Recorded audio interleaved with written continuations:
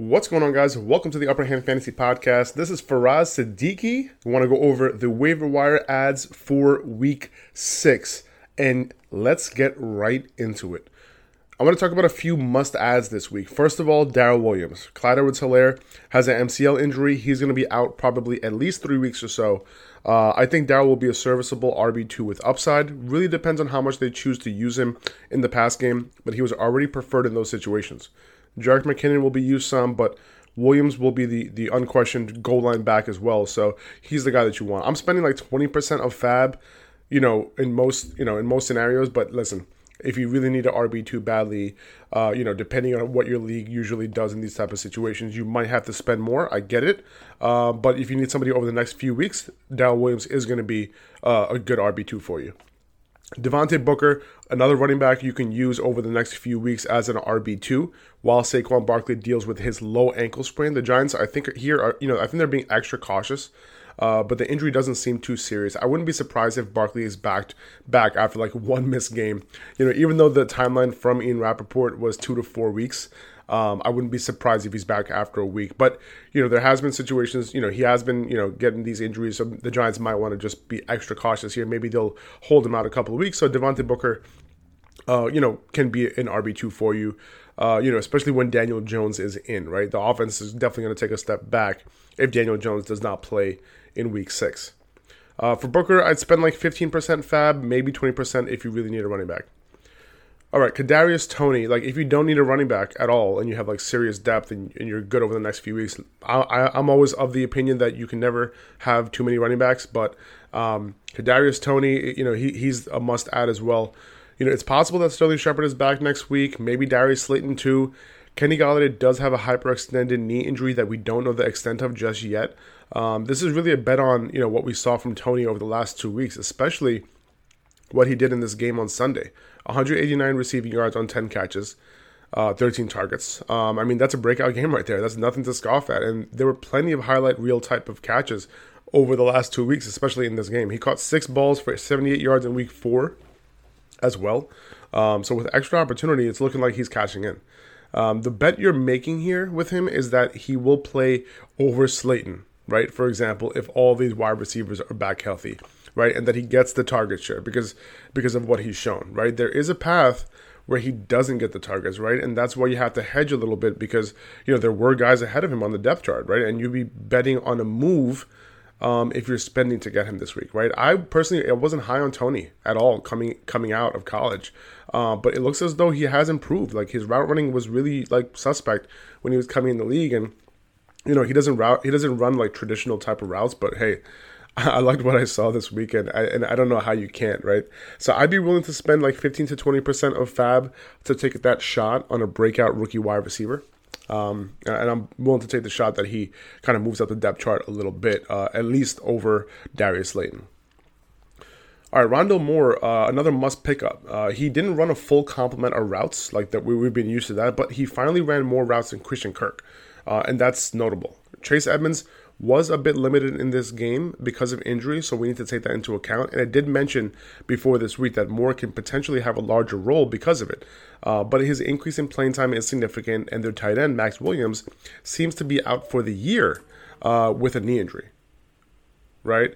That's going to open up more opportunity with Moore and possibly have the Cardinals run a lot more 4 wide receiver sets. They were already leading the league in 10 personnel, which is 4 wide receivers, but we could see even more of that now. He'll probably be on the field more moving forward. I'd spend about 15% of fab on him if he's still available in your league. All right, those are the must-adds.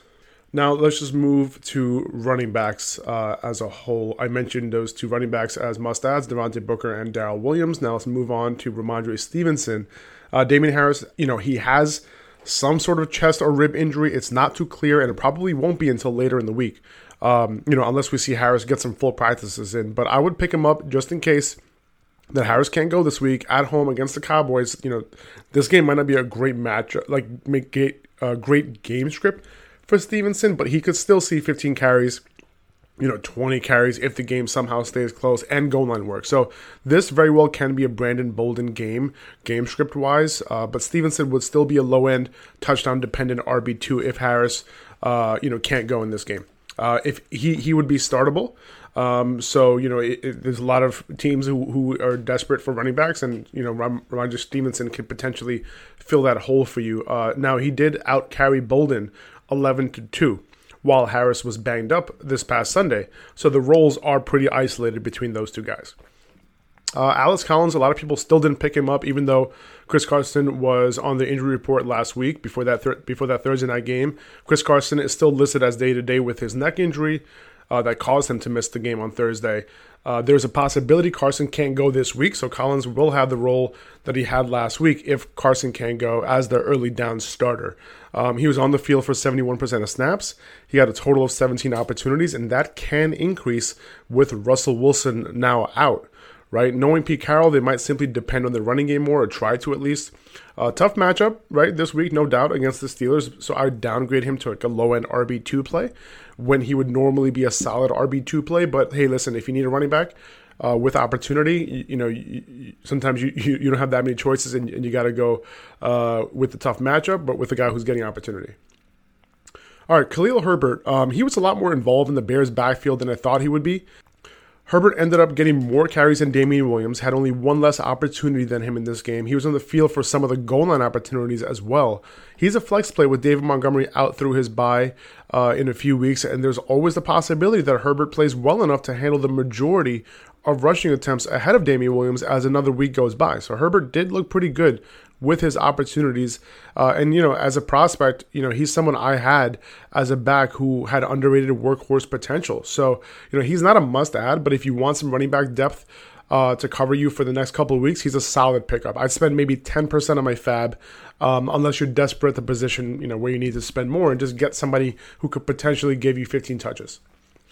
All right, Jeff Wilson. It doesn't seem like Jeff Wilson will be available, over the next couple of weeks. The 49ers do have their bye. He's eligible to come off the pup in week 7, but I'm not sure that's going to be the case. Right now, Elijah Mitchell is the clear back between him and Trey Sermon. Sermon only played on 2 snaps this past week with Mitchell back. So Wilson, he had a couple big games at the end of last year, and Shanahan does like him. So it's possible that Wilson is the guy that he prefers over everyone in this backfield. Who knows how likely that is, but with all of the usual ambiguity over this backfield, who knows, right? I put Wilson in my IR spot right now if I have one and if he's available. It seems as though he can be back around week 8 or week 9. And Jeff Wilson was probably leading, right behind Mostert in terms of the depth chart to start the year before he got hurt. Okay, Samaje Perine, he's on the COVID list, so he's eligible to go on your IR spot after you pick him up. If he's off the list and Joe Mixon doesn't play for whatever reason, he should be rostered and played as an RB2. He played well last week as the primary back ahead of Mixon, and I'm only listing him here because he actually did well with his opportunities last week. So, but if I had to put my money on it, though, I'd bet that Mixon does play in, somewhat full capacity this week. He looked good in his limited opportunity on Sunday. But, if Mixon can't play and Perine is still on the COVID list, Chris Evans would be the next man up and would be an RB2 play. All right, Michael Carter is the Jets' lead back right now. He's getting goal line opportunities as well. He should be added in deep leagues, but all the Jets need, this offense, if they improve, then, Michael Carter is going to start to have some fantasy value. He's a decent stash, because the only way the Jets can go up, go right now is up. Or I guess still suck, but yeah, he's a relatively solid stash in a 12-team or deeper league. Sony Michel, still less than 50% rostered, and he should be rostered. He would be near an every down back if Darrell Henderson were to get hurt, and we haven't seen Henderson show that he is a durable back. I love Henderson. I'm starting him as an RB1 wherever I have him, but I don't necessarily trust him, to stay healthy. It's like almost every game he's getting banged up almost. So I just want to, either insure him or at least have Michelle on my bench in the case that Henderson does get hurt, and then I have, a high-end RB2 in Michelle to take over. Brandon Bolden, he's entering a game script that can potentially favor him. Like I mentioned before, if Damian Harris is limited or can't play in week 6, I think Bolden will take some early down pass play work away from Ramondre Stevenson as well. So if the Cowboys go up early in this game, Bolden can potentially finish, with like 5 or 6 catches. So he can be a deep PPR running back if you need one. All right, moving on to wide receivers. Darnell Mooney. He didn't come through last week, but he should still be stashed for when him and Justin Fields start producing consistently. I understand not wanting to wait, and rostering some high upside running back handcuffs instead. I get that. But Mooney still had a 25% target share despite only 5 targets. Keep in mind that the Bears went very run heavy in this game. They were up all game, so that's what they chose to do. Michael Gallup, he's going to be returning soon. Maybe not this week, but potentially after their bye. Gallup should be prioritized with your IR spot if you have one. If not, he's still worth a stash on the bench for his impending return. The Cowboys will likely go back to being a bit more pass heavy once Gallup returns, and there can be room for him to do his thing as an upside wide receiver 3 once he's back. Okay, Amon-Ra St. Brown. Quintez Cephas broke his collarbone. It can be season-ending. St. Brown saw 8 targets 2 weeks in a row after running the most routes of any wide receiver this past Sunday. He led the team in targets, and it's possible that it continues. I'd say he's more valuable in PPR since he's not running a ton of deeper routes, although he did run a higher percentage of perimeter routes this past week than he's had over the first 4 games, and that probably came because of the Cephas injury. So, Tyrell Williams also coming back, so keep an eye out for him as well. But it's possible that Amon-Ra, leads this team, at least this wide receiver room in targets moving forward. Tim Patrick, he's a good wide receiver, right? His target share is up there with Courtland Sutton, so he can be started as an upside flex most weeks. But just keep in mind that Jerry Jeudy is on track to come back soon. Hunter Renfrow, solid floor in PPR leagues, continually getting it done. Top 36 wide receiver so far through 5 weeks. I wouldn't pick him up if you're good at wide receiver, right? Like I don't need him as like my 5th wide receiver on my bench. I'd only pick him up if you need a PPR flex or at least, a PPR flex option moving forward. I'd rather stash a high end upside, running back who's a handcuff to some, on a good offense or something, right? Then keep Renfrow on my bench if you don't really have a real need at wide receiver. Rashad Bateman, you still have some time to pick Bateman up and throw him in your IR. He is one of my favorite wide receiver prospects in this class, and the Ravens are throwing the ball a lot more.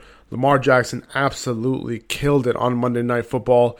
He's setting records right now in the passing game, mind you. So there's room for him on this offense if he does his thing to start his career. Marquez Callaway. Deontay Harris has a hamstring injury, so Callaway's target share can potentially start being more consistent with Harris out. Harris was the guy at wide receiver for the Saints for the first 4 weeks of the season, and it only took one of his 2 snaps to score a long touchdown in week 5. So Callaway, he's the definition of boom bust, but he's a potential flex play for upside. Christian Kirk, even though Rondale Moore ran more routes than Kirk for the first time this past week, it's not a death blow to Kirk. Max Williams' potential season-long injury will open the door for even more wide receiver sets, and Kirk will have his games as a result. So you want pieces of this offense, and when you need to throw someone in your lineup, Kirk's upside is always intriguing, regardless of the matchup. All right, let's move on to tight ends. Ricky Seals-Jones. He ran a route on 88% of dropbacks and was targeted at a 24% rate. So, few targets in the end zone as well. So he should be a tight end 1 play while Logan Thomas is out. Hunter Henry, creating some separation between him and Jonnu Smith in terms of who the primary pass catcher is. Henry ran a route on 81% of Mac Jones dropbacks on Sundays. That's a great number. 29% target share on Sunday. That's a good number too. So, let's see if this becomes a trend, but Hunter Henry should be picked up at this point. Dan Arnold ran a route on 79% of routes for Jacksonville. Received a 26% target share this past Sunday. Maybe you were wondering where those targets went if you had Marvin Jones. Goodness. He's only been on the team for a couple of weeks, so this is a good sign for Arnold's usage moving forward. When we're gonna monitor that to see if it becomes a trend. I know Russell Wilson's out for a while, but Gerald Everett was really separating himself between him and Will Dissly in terms of routes run before Everett got COVID, but he's off the COVID list now. So if that continues, he's still a tight end that's running a lot of routes, and that itself is something worth paying attention to regardless of who your quarterback is. All right, some quarterback streamers. Daniel Jones, might be out this week because of a concussion, but he might not be. We'll see. I'll keep an eye out on him this week. If he's good to go and able to pass the concussion protocol, Jones might have a shot at a shootout against the Rams this week. Taylor Heineke had a tough matchup on Sunday. Didn't do well for fantasy, but he gets the Chiefs this week. He's going to have to throw, and he's a gunslinger. He's got it done before, this past Sunday, so good matchup for his weapons. Sam Darnold played like shit on Sunday after, against the Eagles, but Minnesota might be a better matchup for him. I'm willing to stream him if he is the best available quarterback for you. Carson Wentz at home against Houston this week. We saw what, he was capable of on Monday night. Threw for 400 yards. He might not go crazy most weeks, but he can be solid. Couple defensive streamers, Indianapolis against Houston at home. They played relatively well against the Ravens through 3 quarters, but, Lamar Jackson did his thing at the end. Dallas at New England. Dallas's fantasy defense has been very solid through 5 weeks. Miami at Jacksonville, they're an option as well. Okay, here are a couple guys I'm dropping. I'm comfortable dropping. Elijah Moore. And by the way, I'm only dropping these guys, not just outright dropping, but if I'm dropping them to pick up someone that I need, right? Not just dropping them because I'm frustrated. It's like, all right, well, I have to make a tough decision here because I really want this guy on the waiver wire. That's why I'm going to be dropping these guys.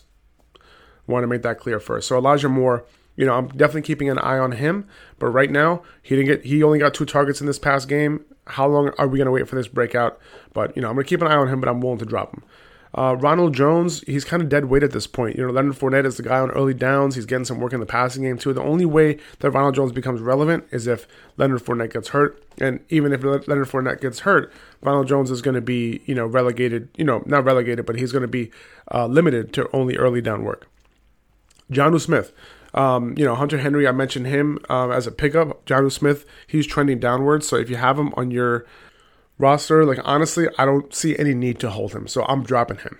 Kenyon Drake, Jalen Richard came back from injury, and he kind of shared Kenyon Drake's receiving role, which sucked, right? So, what is Kenyon Drake's upside? If Josh Jacobs gets hurt again, now what? Jalen Richard is going to, share the work with Kenyon Drake, and you're going to have Peyton Barber taking the early down work. I don't understand it. Now, John Gruden did get fired, right? So it's possible that there's a little bit of shuffling happening in this backfield where Drake gets more of a role. So, if you don't have to drop Drake, I would like to see if his usage changes because of the coaching change. It's very possible. So I wouldn't mind keeping him for another week if you can.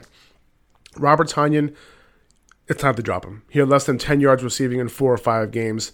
MVS has been out. I'm good. I'm moving on. All right, guys, that's it. Hope you guys get whoever you want on your waiver wire. No, it's not a bad thing to be a little aggressive on the waiver wire. You know what I'm saying?